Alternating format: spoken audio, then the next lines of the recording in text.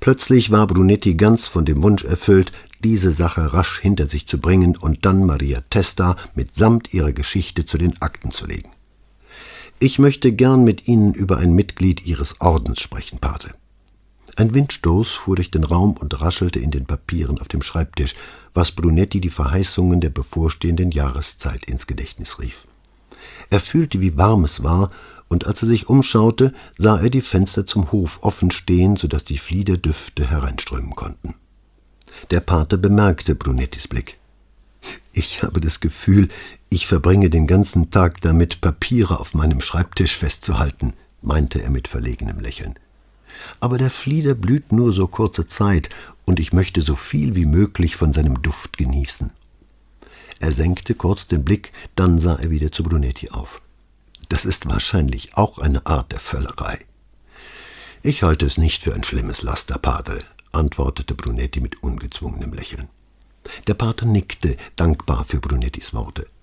»Ich möchte nicht, dass es unhöflich klingt, Signore, aber ich glaube, ich muss Sie fragen, wer Sie sind, bevor ich mit Ihnen über einen Angehörigen unseres Ordens spreche.« Sein Lächeln war verlegen, und er streckte abbittend die Hand zwischen ihnen aus.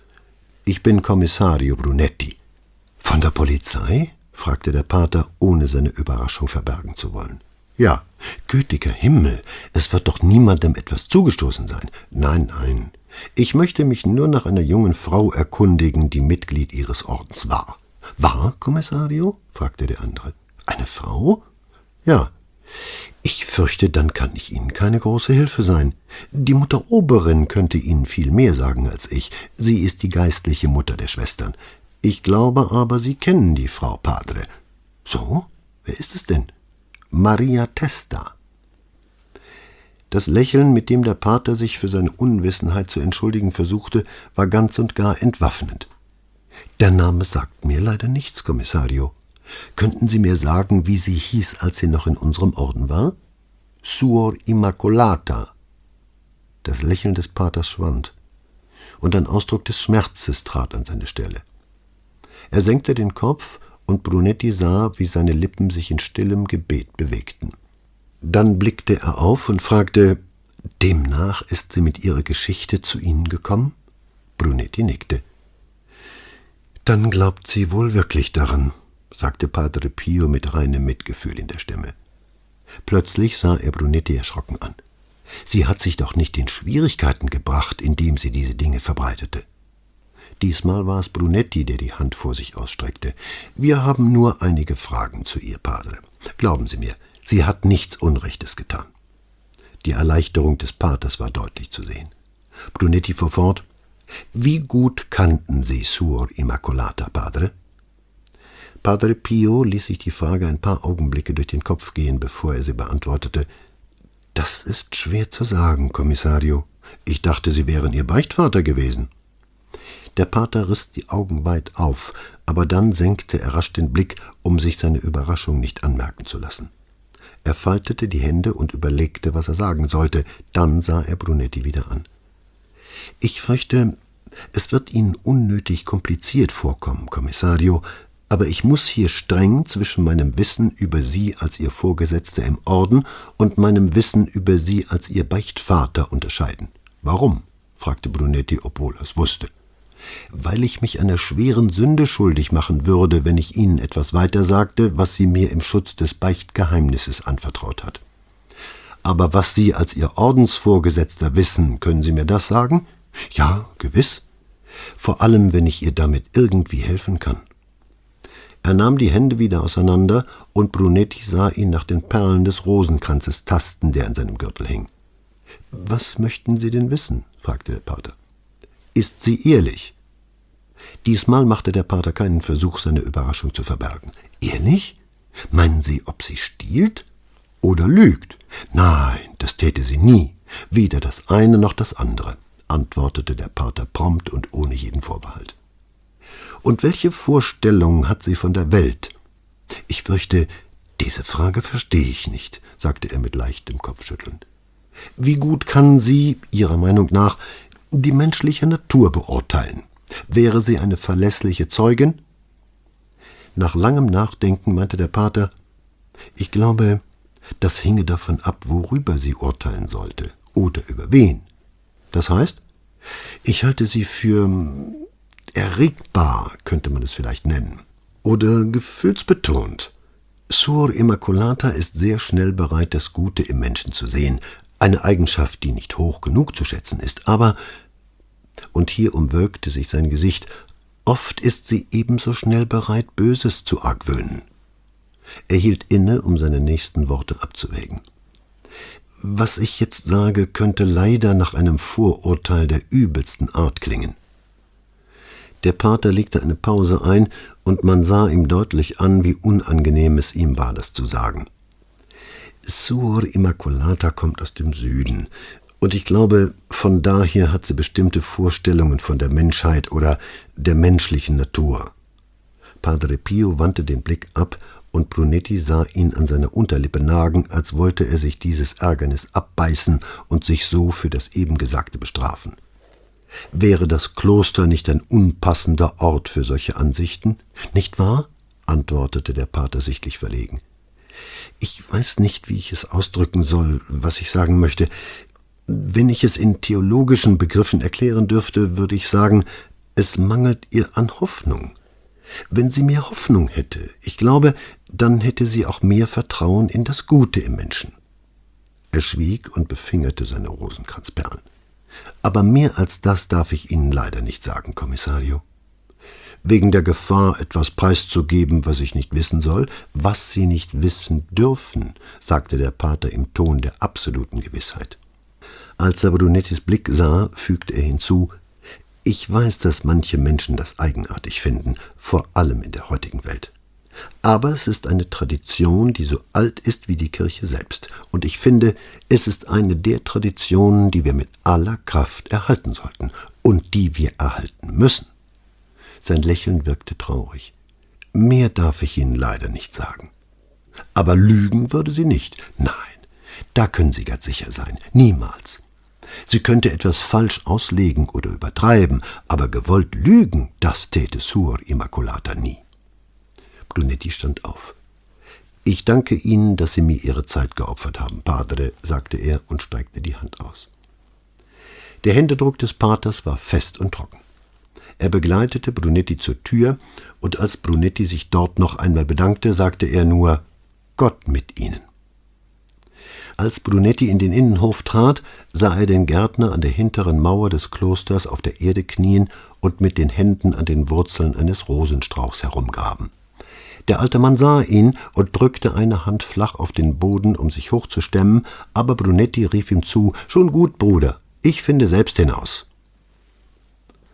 Und noch, nachdem er schon draußen war, wehte ihm der Fliederduft einer Segnung gleich durch die Kalle nach, bis er um die nächste Ecke bog. Am nächsten Tag war der zurzeit amtierende Finanzminister zu Besuch in der Stadt, und obwohl es ein ganz privater Besuch war, musste die Polizei für die Dauer seines Aufenthalts doch für seine Sicherheit sorgen. Deswegen, und weil eine nachwinterliche Grippeepidemie 5 Polizisten ans Bett fesselte, einen sogar im Krankenhaus, landeten die vollständigen Testamente der 5 Menschen, die im Pflegeheim San Leonardo verstorben waren, unbemerkt auf Brunettis Schreibtisch. Einmal dachte er noch daran und fragte sogar Signorina Elettra danach, worauf er aber nur die knappe Antwort erhielt, dass sie schon seit 2 Tagen auf seinem Schreibtisch lägen.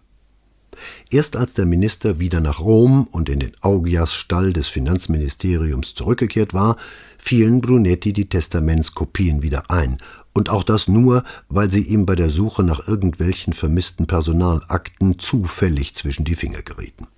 Er beschloss, sie nur kurz zu überfliegen und sie dann Signorina Elettra mit der Bitte zurückzugeben, irgendwo ein Ablageplätzchen für sie zu finden. Da er einmal Jura studiert hatte, war er vertraut mit der Sprache, den Klauseln, mit denen Leuten, die noch nicht tot waren, irdischer Krimskrams zugeeignet, zum Nießbrauch überlassen oder in Besitz gegeben wurde.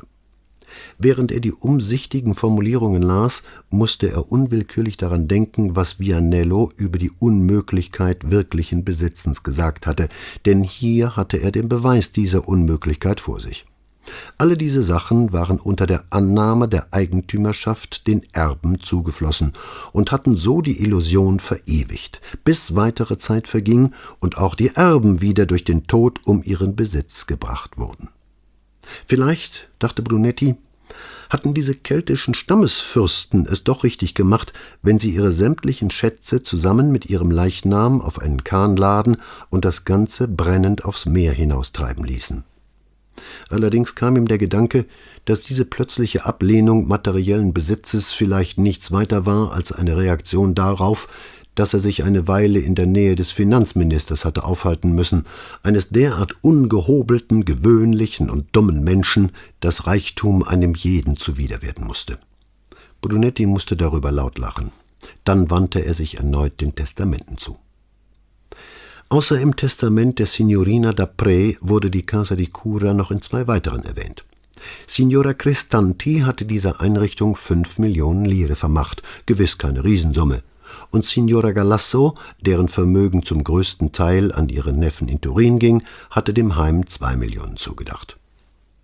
Brunetti war schon zu lange bei der Polizei, um nicht zu wissen, dass Menschen für solche kleinen Beträge zu Mördern wurden, oft mehr oder weniger ungeplant. Aber er hatte auch gelernt, dass ein sorgfältig planender Mörder für solche Kinkerlitzchen selten seine Entdeckung riskieren würde.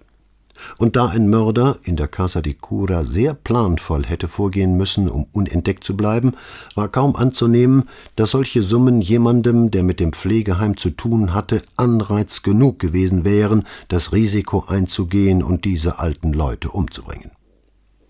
Signorina d'Apres war nach den Schilderungen ihres Bruders eine vereinsamte alte Frau gewesen, die sich gegen Ende ihres Lebens bemüßigt gefühlt hatte, sich der Institution gegenüber erkenntlich zu zeigen, in der sie ihre letzten Jahre verbracht hatte.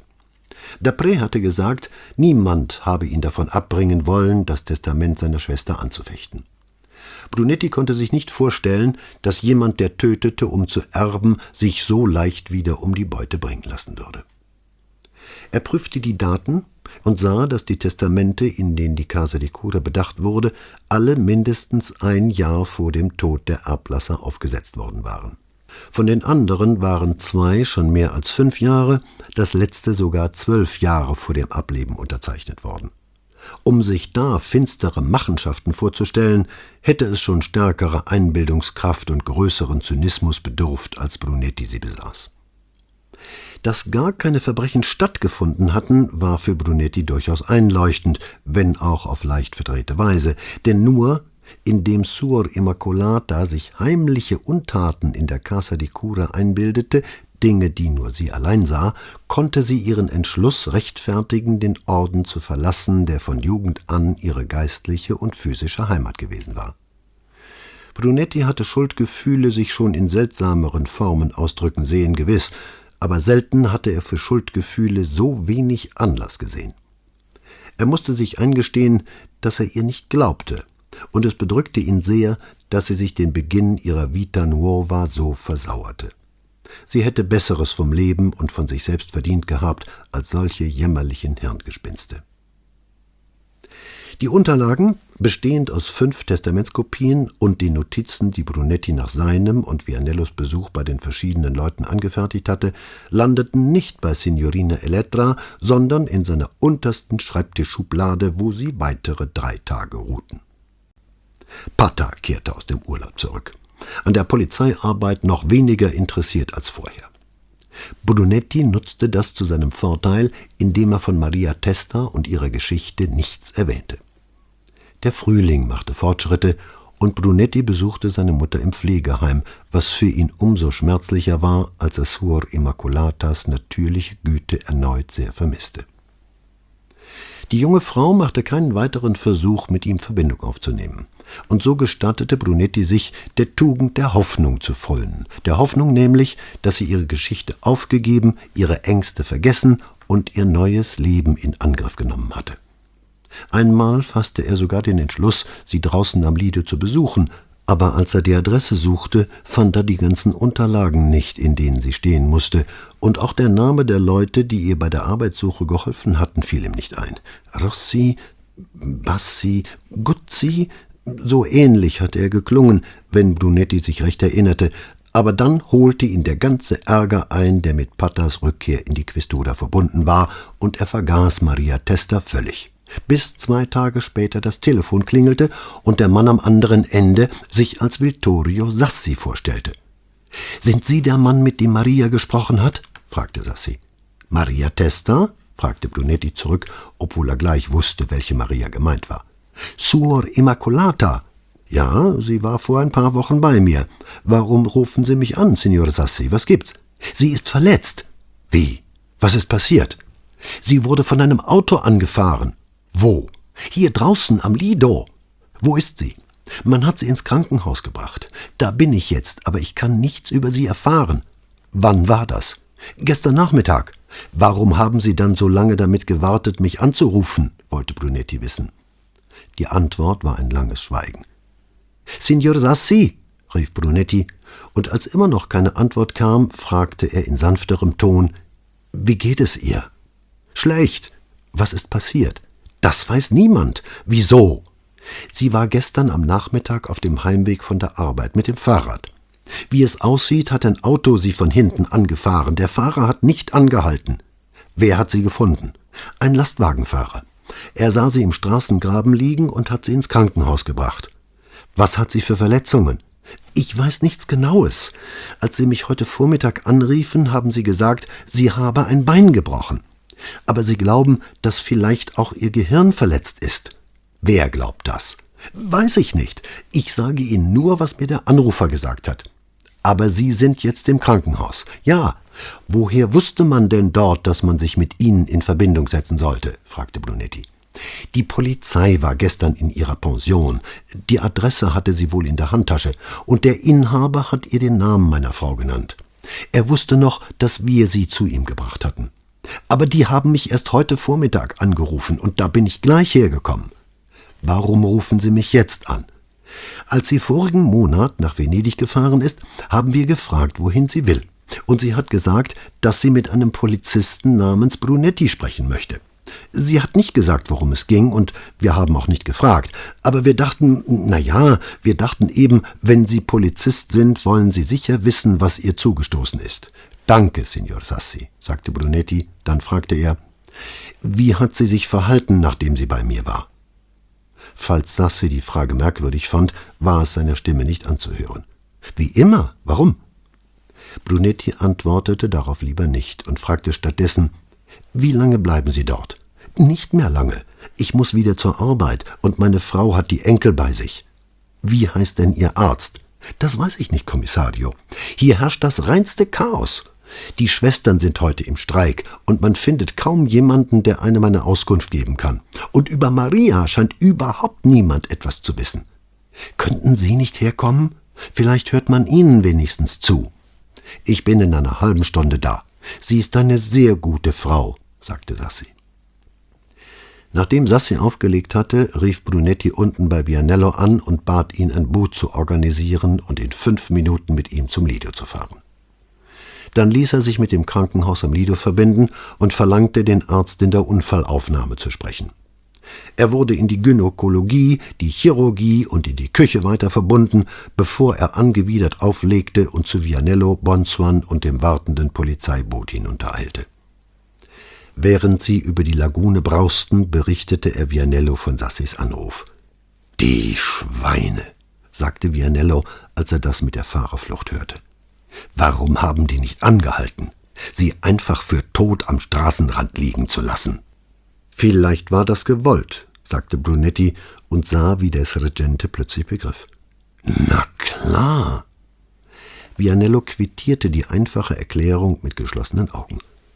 »Aber wir sind doch gar nicht in die Casa di Cura gegangen, um dort Fragen zu stellen. Woher sollten die wissen, dass sie mit uns gesprochen hat?« fragte er.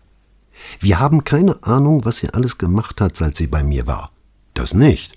Aber sie kann doch unmöglich so dumm gewesen sein, einfach hinzugehen und jemanden zu bezichtigen, oder?« »Sie war den größten Teil ihres Lebens im Kloster, Sergeante.« »Und was heißt das?« »Es heißt, dass sie wahrscheinlich denkt, man müsse einem Menschen nur sagen, dass er etwas Böses getan hat, dann wird er schnurstracks zur Polizei gehen, erklären, dass er bereut und sich stellen.« Brunetti hörte, wie flapsig das klang, und sofort tat es ihm leid. Ich meine, sie ist wahrscheinlich kein besonders guter Menschenkenner, und die meisten Motive könnte sie einfach nicht begreifen. Da haben Sie wohl recht, Kommissario. Ein Kloster ist sicher nicht die beste Vorbereitung auf die missratene Welt, die wir geschaffen haben. Brunetti wusste darauf nichts zu erwidern und schwieg, bis sie an einem für Ambulanzboote reservierten Anleger hinter dem Ospedale al Mare festmachten. Sie sprangen vom Boot und sagten zu Bonsoir, er solle warten, bis sie wüssten, wie es weitergehe. Eine weit offenstehende Tür führte in einen weiß gestrichenen Korridor mit blankem Betonfußboden. Ein Pfleger in weißem Kittel kam ihnen entgegengerannt. »Wer sind Sie? Was haben Sie hier zu suchen? Niemand darf auf diesem Weg ins Krankenhaus.« Brunetti hörte ihm gar nicht zu und hielt ihm nur seinen Dienstausweis unter die Nase. »Wo ist hier die Notaufnahme?« Er sah den Mann mit sich kämpfen, ob er ihnen Widerstand entgegensetzen solle, aber dann siegte wie üblich der italienische Gehorsam gegenüber Obrigkeiten, vor allem uniformierten Obrigkeiten, und der Mann erklärte ihnen den Weg. Minuten später standen sie vor einer Anmeldung, hinter der eine hohe Flügeltür in einen langen, hell erleuchteten Gang führte. Die Anmeldung war nicht besetzt, und auf Brunettis wiederholtes Rufen antwortete niemand. Nach einiger Zeit kam ein Mann in zerknittertem weißen Kittel durch die Flügeltüren. »Entschuldigung«, sagte Brunetti und hielt den Mann mit hochgehaltener Hand an. »Ja?« fragte dieser. »Wie erfahre ich, wer hier Dienst in der Notaufnahme hat?« »Wozu wollen Sie das wissen?« fragte der Mann gehetzt. Brunetti zückte erneut seinen Dienstausweis. Der Mann warf einen Blick darauf und sah wieder zu Brunetti. »Was wollen Sie denn wissen, Kommissario? Ich bin dazu verdammt, hier Dienst zu tun.« »Wieso verdammt?« fragte Brunetti. »Entschuldigung, kleine Übertreibung. Ich mache schon 36 Stunden Dienst, weil die Krankenschwestern beschlossen haben, in Streik zu treten. Ich habe hier mit einem Pfleger und einem Assistenzarzt 9 Patienten zu versorgen. Aber Ihnen das alles zu erzählen, hilft mir wahrscheinlich auch nicht weiter. Bedauere, Doktor, ich kann Ihre Krankenschwester nicht festnehmen. Schade. Was kann ich für Sie tun?« »Ich möchte zu einer Frau, die gestern hier eingeliefert wurde, von einem Auto angefahren. Wie ich höre, hat sie ein Bein gebrochen und möglicherweise Gehirnverletzungen.« Der Arzt wusste sofort, wen er meinte. »Nein, kein Beinbruch. Es war die Schulter, und die war nur ausgerenkt, und ein paar Rippen könnten gebrochen sein. Aber was mir Sorgen machte, war die Kopfverletzung.« »Wahr?« »Ja, wir haben sie kaum eine Stunde, nachdem sie hier eingeliefert worden war, ins Ospedale Civile bringen lassen. Selbst wenn ich das Personal hätte, wären wir für die Behandlung einer solchen Schädelverletzung nicht ausgerüstet.« Es fiel Brunetti nicht leicht, seinen Ärger darüber zu zügeln, dass er für nichts und wieder nichts hier herausgekommen war. »Wie schlimm steht es denn?« fragte er. »Sie wurde bewusstlos eingeliefert. Ich habe ihr die Schulter eingerenkt und die Rippen bandagiert, aber von Kopfverletzungen verstehe ich nicht genug. Ich habe ein paar Tests mit ihr gemacht, wollte wissen, was sich in ihrem Kopf tat und warum sie nicht wieder zu sich kam. Aber dann war sie so schnell wieder von hier weg, dass ich gar keine Zeit hatte, mir Gewissheit zu verschaffen.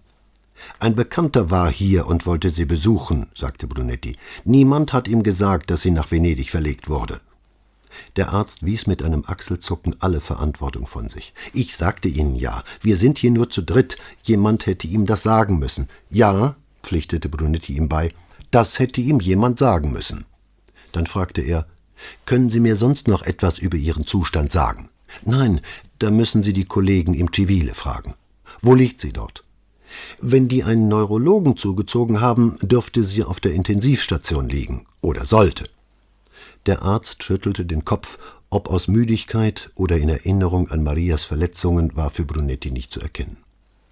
Plötzlich wurde ein Türflügel von innen aufgestoßen und eine junge Frau in ebenso zerknittertem Kittel kam heraus. »Dottore«, rief sie schrill und aufgeregt, »wir brauchen Sie, kommen Sie schnell!« Der Arzt machte kehrt und folgte der Frau durch die Tür, ohne noch etwas zu Brunetti zu sagen. Vianello hatte er erst gar nicht zur Kenntnis genommen. Brunetti machte ebenfalls kehrt und ging auf demselben Weg, den sie gekommen waren, wieder zum Boot. An Bord sagte er, ohne Bonsoir zu erklären, was los war, »Zurück zum Ospedale Civile.« Er blieb unter Deck, während sie die unruhiger werdenden Wellen durchschnitten, beobachtete aber durch die Glasfenster der Kabinentür, wie Vianello dem Bootsführer berichtete, was sie erlebt hatten. Am Ende des Berichts schüttelten beide Männer angewidert die Köpfe, die einzig mögliche Reaktion auf jede längere Berührung mit dem öffentlichen Gesundheitssystem. Eine Viertelstunde später legte das Boot am Ospedale Civile an und Brunetti ließ Bonsoir wieder warten. Er und Vianello kannten aus langer Erfahrung den Weg zur Intensivstation und eilten schnell durch das Labyrinth der Korridore. Auf dem Gang vor der Intensivstation stand ein Arzt, den Brunetti kannte, und zu diesem ging er. »Buongiorno Giovanni«, sagte er, als der Arzt ihn erkannte und lächelte. »Ich suche eine Frau, die gestern vom Lido hierher verlegt wurde.« »Die mit den Kopfverletzungen?« fragte der junge Mann. »Ja, wie geht es ihr?« »Allem Anschein nach ist sie mit dem Kopf zuerst gegen ihr Fahrrad und dann noch einmal auf den Boden geschlagen. Sie hat eine Platzwunde über dem Ohr, aber wir bekommen sie nicht aus der Bewusstlosigkeit heraus, kriegen sie einfach nicht wach.« »Weiß jemand«, begann Brunetti, verstummte dann aber, weil er gar nicht wusste, was er fragen sollte. »Wir wissen gar nichts, Guido. Sie kann heute aufwachen oder bewusstlos bleiben oder sterben.« Er stieß die Hände in die Taschen seines Arztkittels. »Was macht man in so einem Fall?« fragte Brunetti. »Als Arzt?« Brunetti nickte. »Wir untersuchen und dann beten wir.« »Darf ich Sie sehen?« »Da gibt's außer Verbänden nicht viel zu sehen«, sagte der Arzt. »Ich möchte trotzdem zu ihr.« »Na gut, aber allein«, sagte er mit einem Blick in Vianellos Richtung. Vianello nickte und ging zu einem Stuhl an der Wand. Er hob den Innenteil einer alten Zeitung vom Boden auf und fing an zu lesen. Der Arzt führte Brunetti den Korridor hinunter und blieb vor der dritten Tür rechts stehen. »Wir sind überfüllt, darum haben wir Sie hierher verlegt.« Damit öffnete er die Tür und ging Brunetti voran. Alles war wohlvertraut. Der Geruch nach Blumen und Urin, die Plastikflaschen mit Mineralwasser, die zum Kühlhalten auf den Fensterbrettern standen, das erwartungsvolle Elend. Von den 4 Betten im Zimmer war eines leer. Brunetti sah Maria sofort. Sie lag im letzten Bett ganz hinten an der Wand. Er merkte nicht, wie der Arzt hinausging und die Tür hinter sich schloss. Er ging zu dem Bett, blieb stehen, trat dann aber ans Kopfende. Ihre dichten Wimpern waren kaum zu erkennen vor den dunklen Schatten unter beiden Augen. Ein Büschel kurzer, dunkler Haare schaute unter dem Verband um ihren Kopf hervor. Ihre Nase war auf einer Seite von dem Merkurochrom auf einer Schürfwunde verfärbt, die dort anfing und erst am Kinn endete. Die schwarzen Nähte begannen kurz über ihrem linken Wangenknochen und verschwanden unter dem Verband. Unter der leichten blauen Decke wirkte ihr Körper nicht größer als der eines Kindes, gruselig verzerrt durch den dicken Verband um ihre eine Schulter. Brunetti starrte zuerst auf ihren Mund und als er dort keine Bewegung erkennen konnte, auf ihre Brust.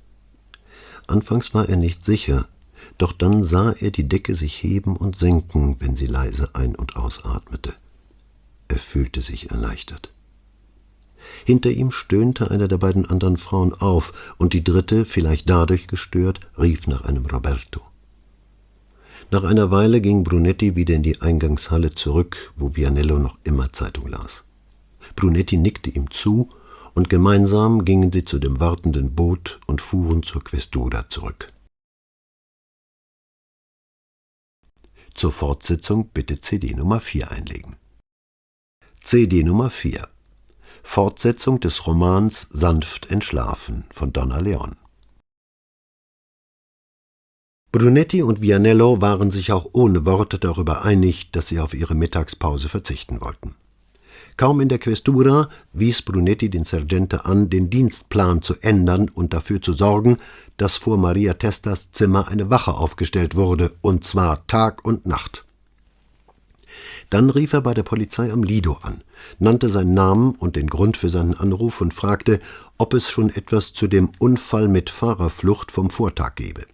Sie hatten nichts, keine Zeugen, niemanden, der eine verdächtige Beule am Wagen eines Nachbarn gemeldet hätte, einfach nichts. Obwohl die Tageszeitung darüber berichtet und eine Telefonnummer angegeben hatte, unter der sich jeder melden konnte, der etwas über den Unfall wusste. Brunetti hinterließ noch seine Durchwahlnummer, erwähnte nicht zuletzt seinen Dienstgrad und bat um sofortige Mitteilung, sobald man etwas über den Fahrer oder den Wagen wisse. Dann zog er seine Schublade auf und kramte darin herum, bis er die vergessene Akte fand. Er nahm sich das erste Testament vor, das von Fausta Galasso, der Frau, die fast alles ihrem Neffen in Turin vermacht hatte, und las aufmerksam die einzelnen Posten.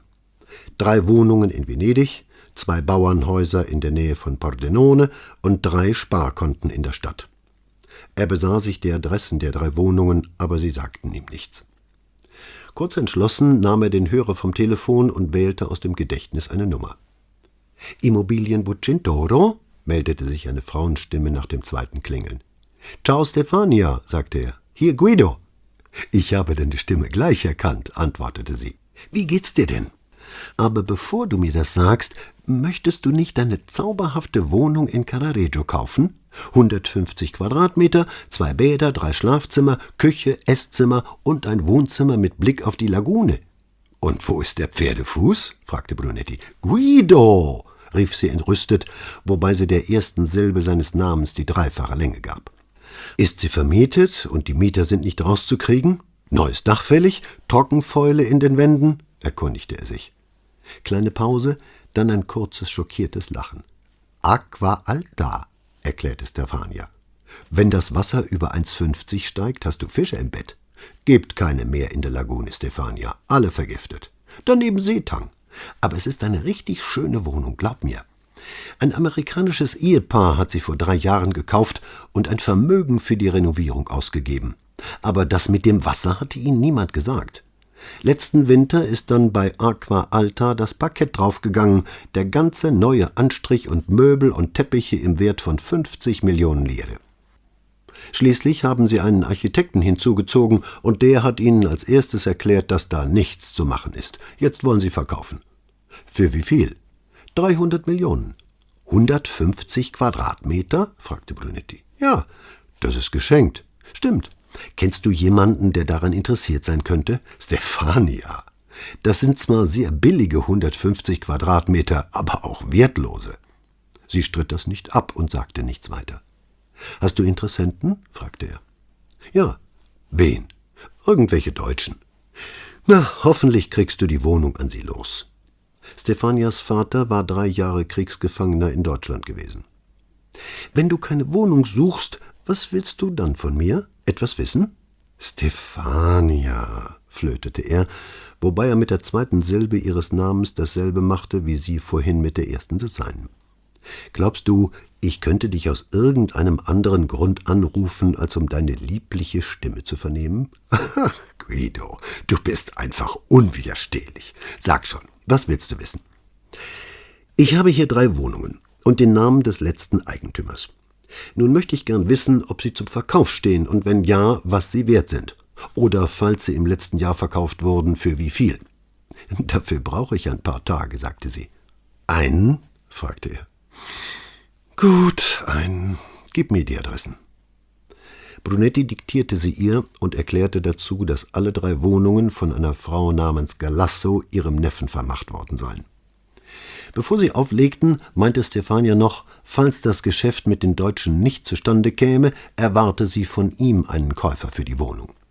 Brunetti versprach, darüber nachzudenken, verkniff sich aber die Bemerkung, dass er sie gern seinem Vicequestore empfehlen würde. Das nächste Testament war das der Witwe Renata Cristanti. Was immer ihr verstorbener Marcello Cristanti zu Lebzeiten gemacht hatte, musste er sehr gut gemacht haben, denn Signora Cristantis Vermächtnis umfasste eine lange Liste von Wohnungen, 4 Läden sowie Anlagen und Ersparnissen im Gesamtwert von über 1,5 Milliarde Lire, die sie zu gleichen Teilen ihren 6 Kindern hinterlassen hatte, genau denen, die sich nie dazu bequemt hatten, sie zu besuchen. Während Brunetti das las, ging ihm als erstes die Frage durch den Kopf, wie es wohl zugegangen war, dass eine derart reiche Frau, die 6 Kinder hatte, ihre Tage im Altersheim eines Nonnenordens beschloss, der sich der Armut verschrieben hatte, und nicht in einer hypermodernen Klinik, die über alle neuesten Errungenschaften der geriatrischen Medizin verfügte. Conte Crivoni hatte seiner Witwe die Wohnung vererbt, in der sie lebte, dazu 2 weitere Wohnungen und verschiedene Geldanlagen, deren Wert sich aus der Lektüre des Testaments allein nicht ergab. Weitere Begünstigte waren nicht genannt. Wie Signor Dapré gesagt hatte, war alles, was seine Schwester hinterlassen hatte, bis auf die strittige Zuwendung an das Pflegeheim, an ihn gegangen. In dem Testament, das ihn als Alleinerben nannte, wurden keine Sach- oder Geldwerte im Einzelnen aufgeführt, so dass die Höhe des Nachlasses nicht daraus zu ersehen war. Signorerini hatte alles seiner Tochter Benedetta vermacht. Und da der gesamte Nachlass somit an eine einzige Erbin ging, war auch hier der genaue Wert dem Testament nicht zu entnehmen. Brunettis Sprechanlage summte. »Ja, Vicequestore?« »Ich möchte Sie gern kurz sprechen, Brunetti.« »Ja, Vicequestore, ich komme sofort.« Pata war seit über einer Woche wieder Chef in der Questura, aber bisher war es Brunetti gelungen, jede persönliche Begegnung zu vermeiden. Er hatte zu Patas Rückkehr einen langen Bericht über die Tätigkeiten der einzelnen Kommissari verfasst, darin aber Maria Testas Besuch nicht erwähnt und erst recht nicht, was er selbst daraufhin unternommen hatte. Signorina Elettra saß an ihrem Schreibtisch in Patas kleinem Vorzimmer. Heute trug sie einen ungemein femininen dunkelgrauen Hosenanzug, der fast eine Parodie auf den von Pata bevorzugten Zweireiher mit Nadelstreifen war. Sie hatte, genau wie er, ein weißes Tuch in der Brusttasche stecken und ebenfalls wie er eine juwelenbesetzte kleine Nadel im Knoten ihrer Seidenkrawatte. »Also, Fiat verkaufen«, hörte er sie sagen, als er ins Zimmer trat.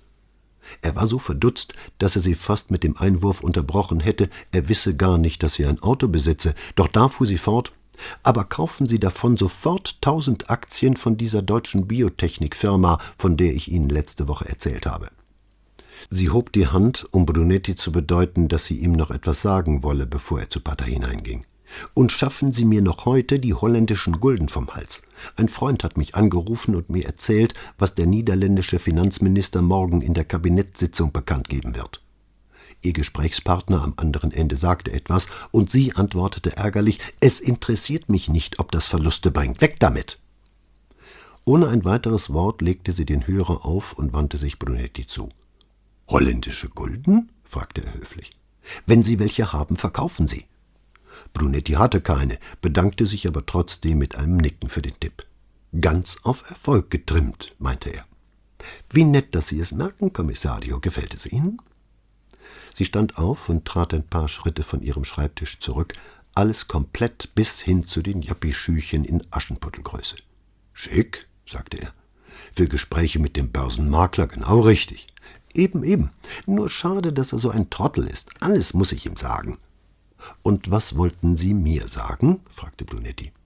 »Ich dachte, bevor Sie zum Vicequestore hineingehen, sollten Sie vielleicht wissen, dass wir demnächst Besuch von der Schweizer Polizei bekommen.« Ehe sie ins Detail gehen konnte, witzelte Brunetti mit einem verschwörerischen Blick zu Patas Tür: »Hat er Ihre Nummernkonten entdeckt?« Signorina Elettra riss im ersten Moment erschrocken die Augen auf, doch ebenso schnell verschleierte Missbilligung ihren Blick. »Nein, Kommissario«, sagte sie betont sachlich. »Es hat mit der Europäischen Kommission zu tun, aber dazu kann Ihnen Vicequestore Pata vielleicht mehr sagen.« Sie setzte sich wieder an ihren Schreibtisch, kehrte Brunetti den Rücken zu und richtete ihre Aufmerksamkeit ganz auf ihren Computer. Brunetti klopfte und trat auf Patas Geheiß ein. Der Vicequestore hatte sich im Urlaub offenbar gut erholt. Seine klassische Nase und das gebieterische Kinn waren von einer Bräune, die, da sie im März erworben war, nur noch mehr Eindruck machte. Außerdem schien der Vicequestore ein paar Kilo abgespeckt zu haben, oder die Schneider in Bangkok verstanden seinen Embonpoint besser zu kaschieren als ihre Londoner Kollegen. »Guten Morgen, Brunetti«, sagte Pata durch und durch freundlich.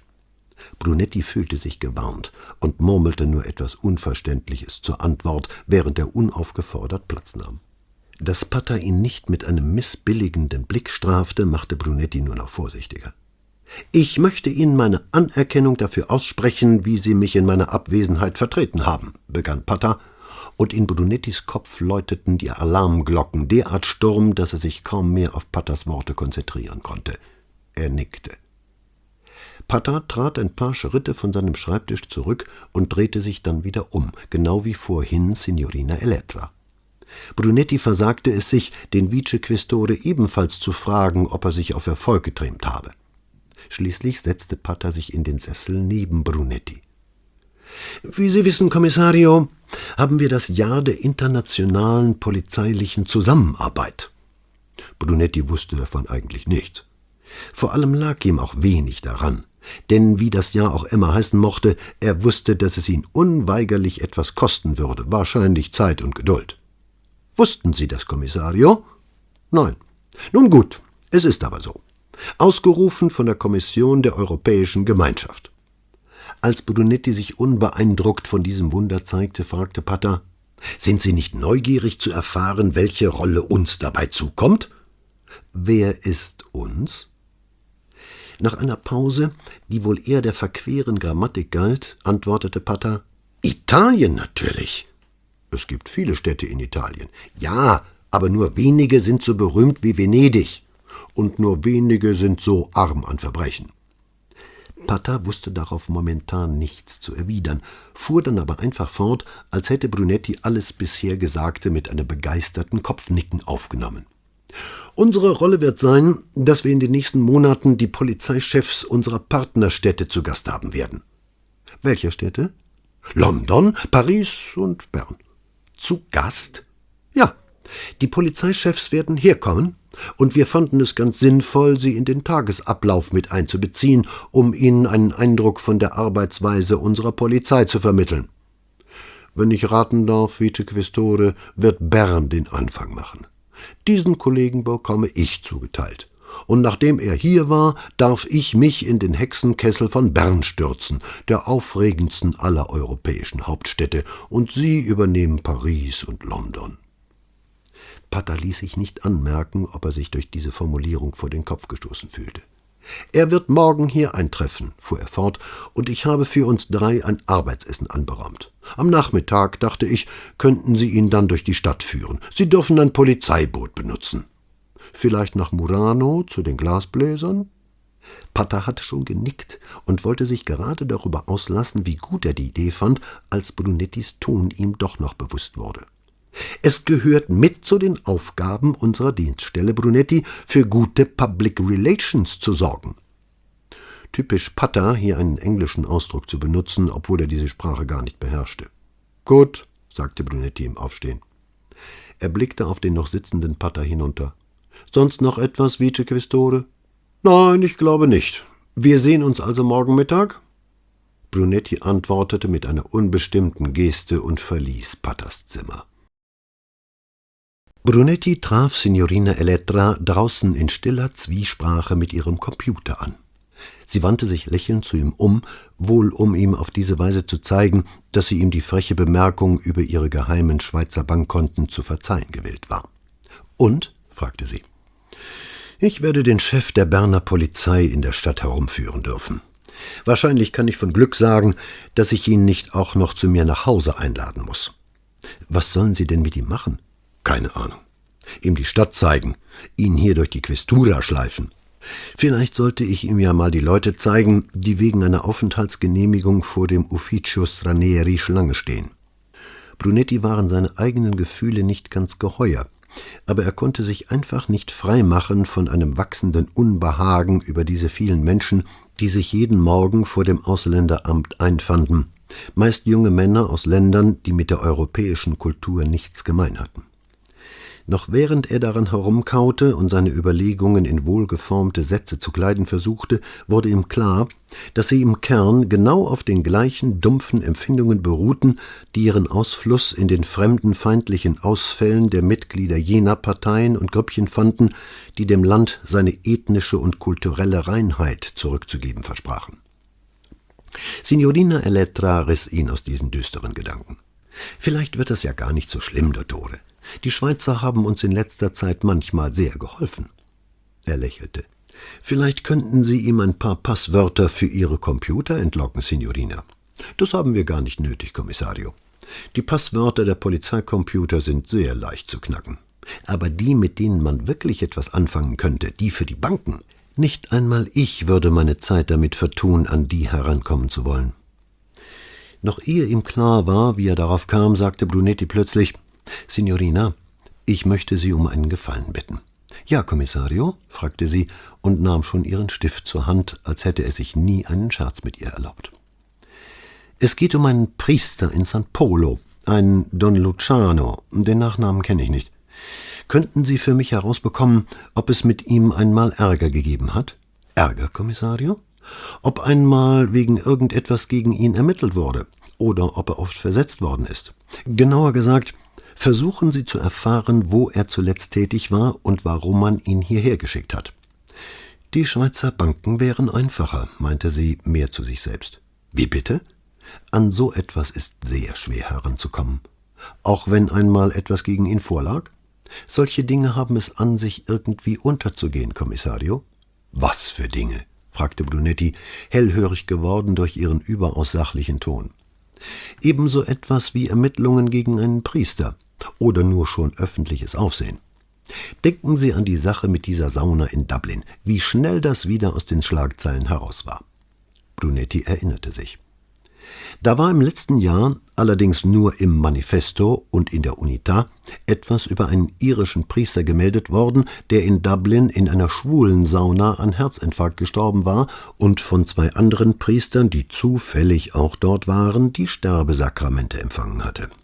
Diese Geschichte, über die Paola sich halb totgelacht hatte, war schon am nächsten Tag mit keiner Silbe mehr erwähnt worden, und das in der linken Presse. Aber mit Polizeiakten ist es doch sicher etwas anderes, bohrte er. Sie sah auf und bedachte ihn mit dem gleichen mitleidigen Lächeln, mit dem Paola oft eine Diskussion beendete. »Ich besorge mir seinen richtigen Namen und sehe mal nach, Kommissario.« Sie klappte die Seite ihres Notizblocks um. »Noch etwas?« »Nein, im Moment nicht«, sagte Brunetti und ging aus dem Zimmer, um sich langsamen Schrittes wieder in sein eigenes zu begeben. In den paar Jahren, seit Signorina Elettra in der Questura arbeitete, hatte Brunetti sich an ihre spezielle Art von Ironie gewöhnt, aber manchmal gab sie immer noch Dinge von sich, mit denen er rein gar nichts anzufangen wusste, wenngleich er sich andererseits geniert hätte nachzufragen. So hatte er mit Signorina Elettra auch noch nie über Religion oder Kirche gesprochen, aber bei näherer Überlegung konnte er sich des Verdachts nicht erwehren, dass ihre Ansichten von denen seiner Frau nicht allzu sehr abwichen. Sobald er wieder in seinem Zimmer war, schob er alle Gedanken an Signorina Elettra und die heilige Mutter Kirche beiseite und nahm den Hörer vom Telefon. Er wählte Lele Cossettos Nummer, und als der Maler sich nach dem zweiten Klingeln meldete, sagte Brunetti ihm, dass er noch einmal wegen Dr. Messini anrufe. »Woher weißt du, dass ich zurück bin, Guido?« fragte Lele. »Zurück von wo?« »Aus England. Ich hatte eine Ausstellung in London und bin seit gestern Nachmittag wieder da. Wollte dich heute gleich anrufen.« »Weswegen?« fragte Brunetti, zu neugierig, um sich erst einmal höflich nach dem Erfolg der Ausstellung zu erkundigen. »Es scheint, dass Fabio Messini die Frauen liebt«, antwortete Lele. »Im Gegensatz zu uns allen anderen, Lele?« Lele, der in jungen Jahren einen einschlägigen Ruf in der Stadt genossen hatte, musste lachen.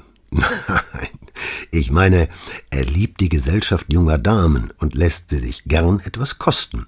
Außerdem gibt es anscheinend 2 davon.« »2?« »2. Eine hier in der Stadt, in einer 4-Zimmer-Wohnung nahe San Marco, für die er die Miete bezahlt, und eine draußen am Lido. Keine der beiden Damen geht einer Arbeit nach, aber beide sind sehr gut gekleidet.« »Ist er der Einzige?« »Der Einzige was?« »Der Einzige, der sie besucht«, versuchte Brunetti es zu umschreiben. Danach habe ich gar nicht gefragt«, meinte Lele mit hörbarem Bedauern ob dieser Unterlassung.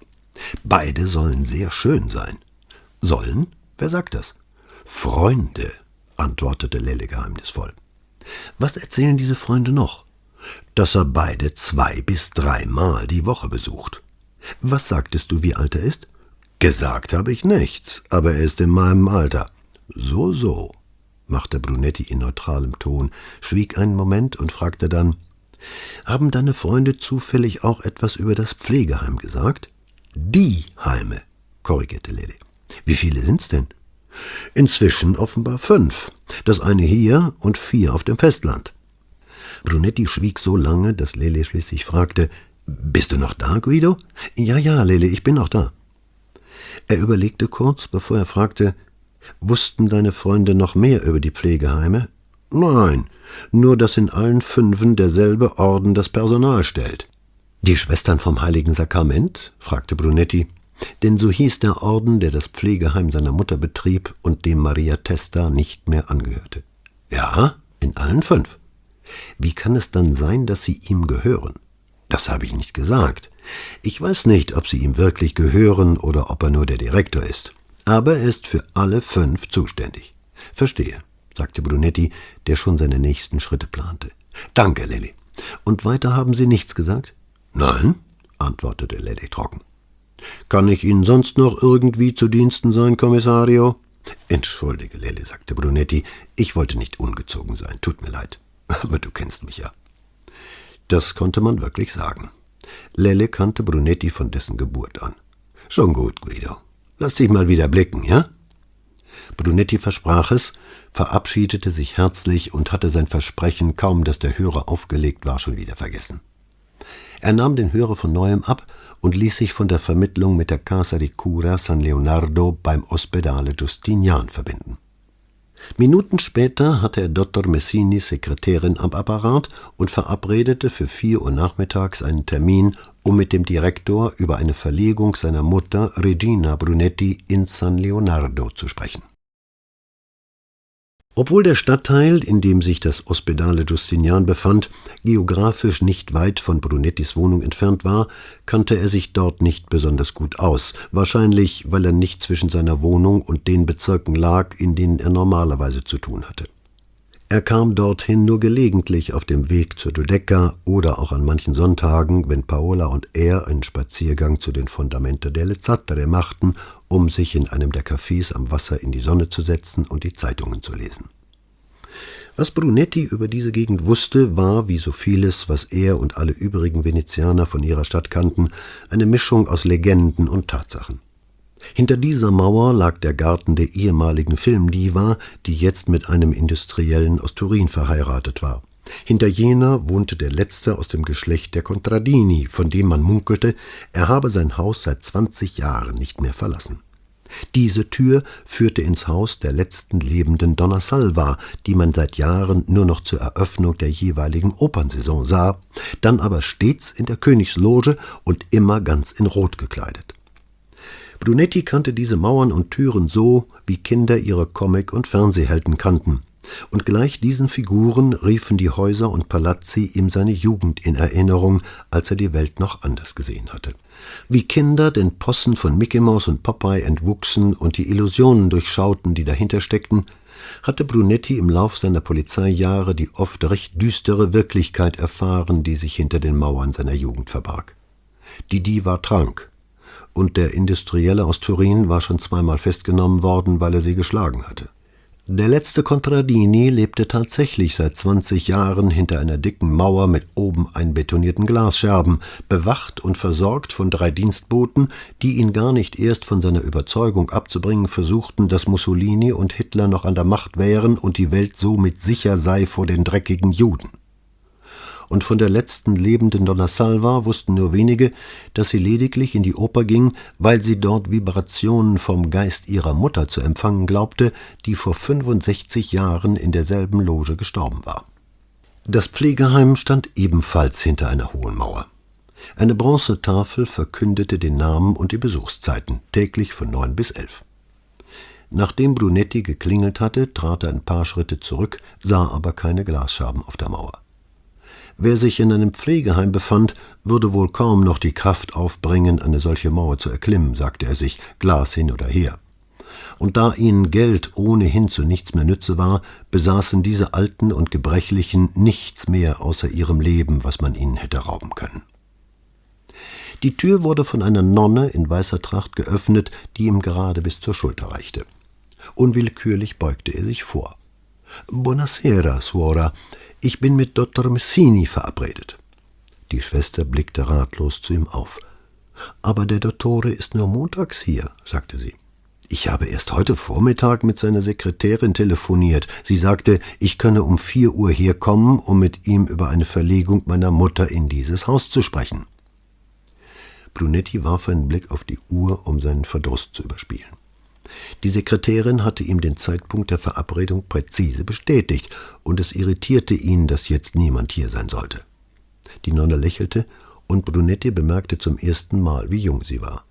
»Oh, dann haben Sie die Verabredung sicher mit Dottoressa Alberti, seiner Stellvertreterin.« »Könnte sein«, räumte Brunetti liebenswürdig ein. Sie gab die Tür frei, und er trat in einen großen Innenhof mit überdachtem Brunnen in der Mitte. An diesem geschützten Ort trugen die Rosen schon dicke Knospen, und von einem dunkelvioletten Fliederbusch in der Ecke wehte Brunetti ein süßer Duft entgegen. »Sehr schön hier«, meinte er. »Ja, nicht wahr?« sagte sie und ging voraus zu einem Durchgang auf der gegenüberliegenden Hofseite. Während sie den sonnenbeschienenen Hof überquerten, sah Brunetti sie im Schatten des Balkons, der an 2 Seiten des Gebäudes entlang lief. Aufgereiht wie ein bildlich dargestelltes Memento Mori saßen sie da. 6 oder 7 reglose Gestalten in Rollstühlen, die starren Augen so hohl wie an griechischen Statuen. Er ging unmittelbar vor ihnen vorbei, aber keiner von den alten Leuten nahm es zur Kenntnis. Drinnen im Haus waren alle Wände in einem heiteren Hellgelb gestrichen und alle hatten Handläufe in Hüfthöhe. Die Böden waren blitzsauber, bis auf den einen oder anderen verräterischen schwarzen Strich, der von den Gummirädern der Rollstühle stammen musste. »Bitte hier entlang«, sagte die junge Nonne, als sie nach links in einen Korridor abbog. Brunetti, der ihr folgte, konnte dabei mit einem kurzen Blick feststellen, dass der Speisesaal dieses ehemaligen Palazzo samt Fresken und Kronleuchtern noch immer seinem ursprünglichen Zweck diente, jetzt allerdings mit Resopaltischen und Plastikstühlen. Die Nonne blieb vor einer Tür stehen, klopfte einmal, öffnete, als sie von drinnen etwas hörte, und ließ Brunetti ein. Das Büro, in das Brunetti trat, hatte 4 hohe Fenster zum Hof. Das einfallende Licht wurde von den kleinen Glimmereinschlüssen im venezianischen Fußboden zurückgeworfen und füllte den Raum mit einem magischen Schimmer. Da der einzige Schreibtisch vor den Fenstern stand, konnte Brunetti die dahinter sitzende Gestalt erst genauer erkennen, als seine Augen sich an das auf ihn einflutende Licht gewöhnt hatten. Er sah die Silhouette einer korpulenten Frau in einer Art losem, dunklem Kleid. »Dottoressa Alberti?« fragte er und hielt sich leicht rechts, während er auf sie zuging, um in den Schatten zu kommen, den ein schmales Stück Wand zwischen 2 Fenstern warf. »Signor Brunetti?« Die Frau erhob sich und kam hinter ihrem Schreibtisch hervor. Sein erster Eindruck hatte ihn nicht getrogen. Sie war eine kräftige Frau von etwa seiner Größe und wohl auch etwa von seinem Gewicht, das sich bei ihr hauptsächlich um Schultern und Hüften verteilte. Sie hatte das runde, blühende Gesicht einer Frau, die gern aß und trank. Mitten darin saß eine überraschend kleine, nach oben gebogene Nase. Ihre Augen waren bernsteinfarben und standen weit auseinander, gewiss das Hübscheste an ihr. Das lose Kleid war lediglich ein gelungener Versuch, die Körperfülle mit dunkler Wolle zu kaschieren. Er nahm ihre ausgestreckte Hand und war überrascht, dass sie sich, wie bei so manchen Frauen, wenn sie einem die Hand geben, mehr wie ein toter Hamster anfühlte. »Sehr erfreut, Sie kennenzulernen, Dottoressa, und vielen Dank, dass Sie sich die Zeit für ein Gespräch mit mir nehmen.« »Das gehört zu unserem Dienst an der Gemeinschaft«, antwortete sie schlicht, und Brunetti brauchte einen Augenblick, um zu begreifen, dass sie es vollkommen ernst meinte. Nachdem er, vor ihrem Schreibtisch sitzend, die angebotene Tasse Kaffee ausgeschlagen hatte, erklärte er ihr, dass er und sein Bruder, wie er ihrer Sekretärin schon am Telefon gesagt habe, mit dem Gedanken spielten, ihre Mutter nach San Leonardo zu verlegen, aber sie wollten sich vor einem solchen Schritt doch ein wenig über diese Einrichtung informieren. San Leonardo wurde vor 6 Jahren eröffnet, Signor Brunetti, vom Patriarchen gesegnet und mit Personal beschickt durch die ausgezeichneten Schwestern des Ordens vom Heiligen Sakrament. Brunetti nickte, wie um anzudeuten, dass er das Habit der Nonne erkannt habe, die ihn hereingeführt hatte. »Wir sind eine gemischte Einrichtung«, sagte sie. Bevor sie weitersprechen konnte, unterbrach Brunetti. »Entschuldigen Sie, Dottoressa, was darf ich darunter verstehen?« »Es bedeutet, dass wir Patienten hier haben, deren Pflegekosten vom öffentlichen Gesundheitssystem getragen werden. Wir haben aber auch Privatpatienten. Könnten Sie mir sagen, zu welcher Kategorie Ihre Mutter gehören würde?« Lange Jahre in den Korridoren der Bürokratie, wo er für seine Mutter das Recht auf die Behandlung erkämpfen musste, die ihr nach den 40 Arbeitsjahren seines Vaters zustand, hatten Brunetti nur zu deutlich klar gemacht, dass sie unter das öffentliche Gesundheitssystem fiel. Dennoch lächelte er Dottoressa Alberti an. Sie wäre natürlich Privatpatientin. Ob dieser Mitteilung schien Dottoressa Alberti förmlich aufzugehen und noch mehr Raum hinter ihrem Schreibtisch auszufüllen.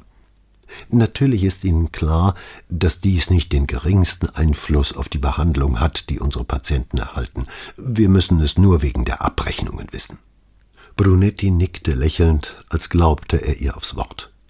»Und der Gesundheitszustand Ihrer Mutter?« »Gut, gut.« Sie schien an dieser Antwort weniger interessiert zu sein als an der vorherigen.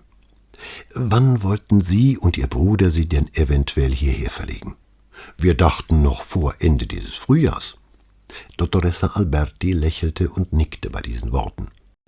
»Natürlich«, fügte Brunetti hinzu, »möchte ich das nicht gern tun, bevor ich eine gewisse Vorstellung von dieser Einrichtung hier habe.« »Selbstverständlich«, sagte Dottoressa Alberti und griff nach einer dünnen Mappe, die links auf ihrem Schreibtisch lag. »Ich habe alle Informationen hier, Signor Brunetti. Diese Mappe enthält ein Verzeichnis aller Leistungen, die unsere Patienten in Anspruch nehmen können, eine Liste unseres ärztlichen Personals, eine kurze Geschichte des Hauses sowie des Ordens vom Heiligen Sakrament und schließlich eine Aufzählung unserer Gönner.« »Gönner?« fragte Brunetti höflich.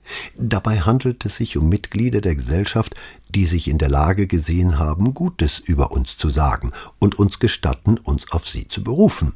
Gewissermaßen als Empfehlung für die hohe Qualität der Betreuung, die wir unseren Patienten zukommen lassen.« »Natürlich, verstehe«, sagte Brunetti mit bedächtigem Kopfnicken. »Stehen Ihre Preise auch darin?« Dottoressa Alberti ließ sich nicht anmerken, ob sie diese Frage in irgendeiner Weise anstößig oder geschmacklos fand. Sie bejahte nur mit einem Nicken.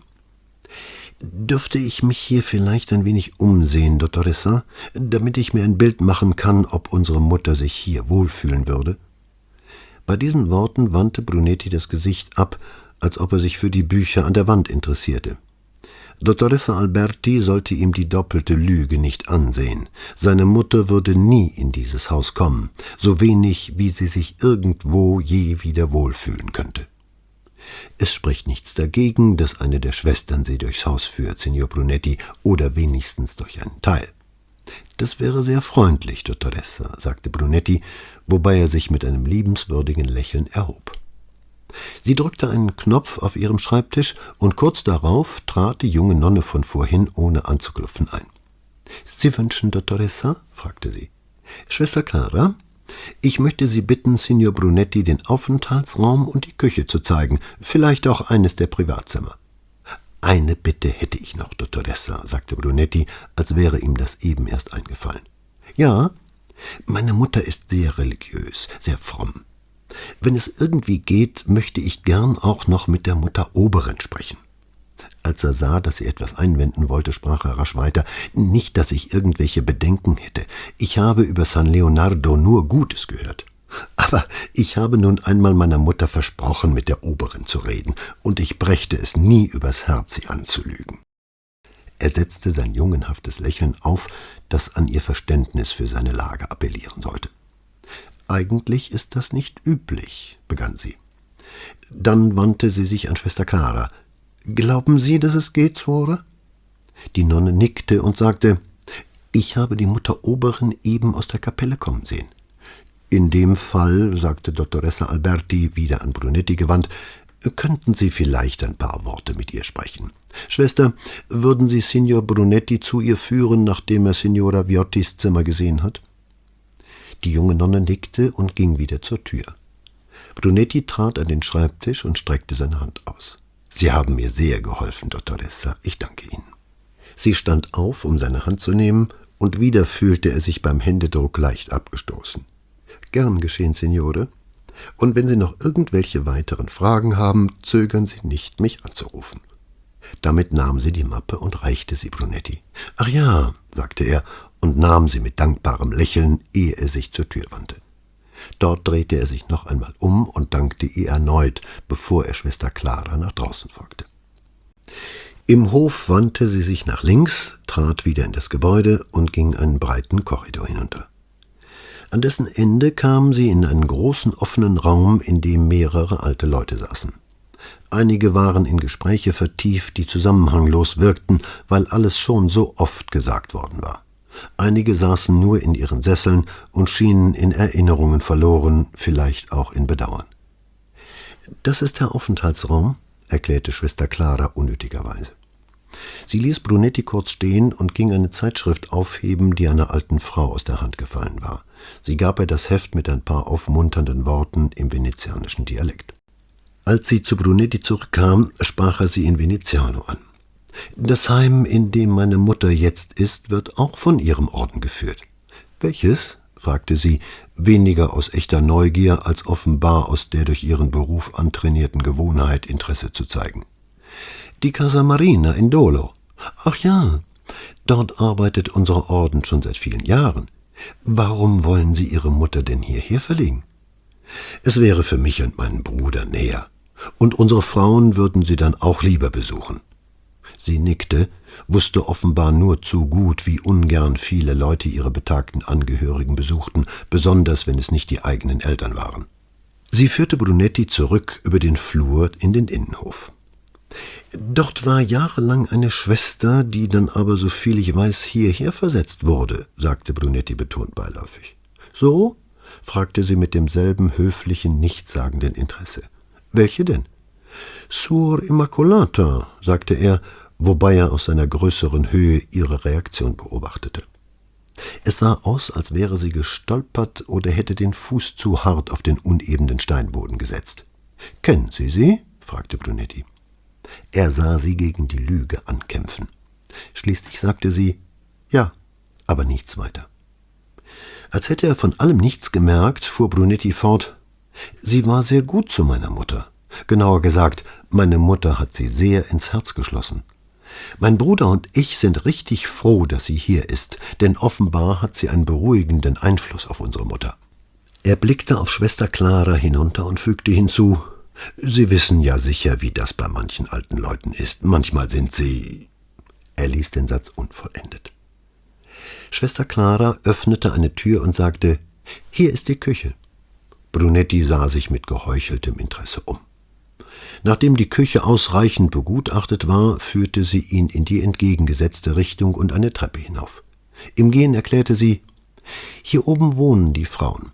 Signora Viotti ist heute mit ihrem Sohn fort. Sie können sich also ihr Zimmer ansehen.« Brunetti verkniff sich die Bemerkung, dass Signora Viotti da eigentlich mitzureden hätte, und folgte der Nonne durch den Flur, der hier cremeweiß gestrichen war, aber auch diese allgegenwärtigen Handläufe hatte.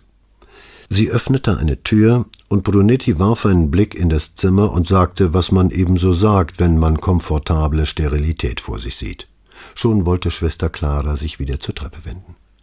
»Bevor ich zu Ihrer Mutter Oberin gehe, würde ich gern noch Suor Immacolata guten Tag sagen«, sagte Brunetti und beeilte sich hinzuzufügen, »das heißt, wenn es möglich ist, ich möchte Sie ja nicht von Ihren Pflichten abhalten.« »Suor Immacolata ist nicht mehr hier«, antwortete Schwester Clara in angespanntem Ton. »Oh, das höre ich aber ungern. Meine Mutter wird zutiefst enttäuscht sein.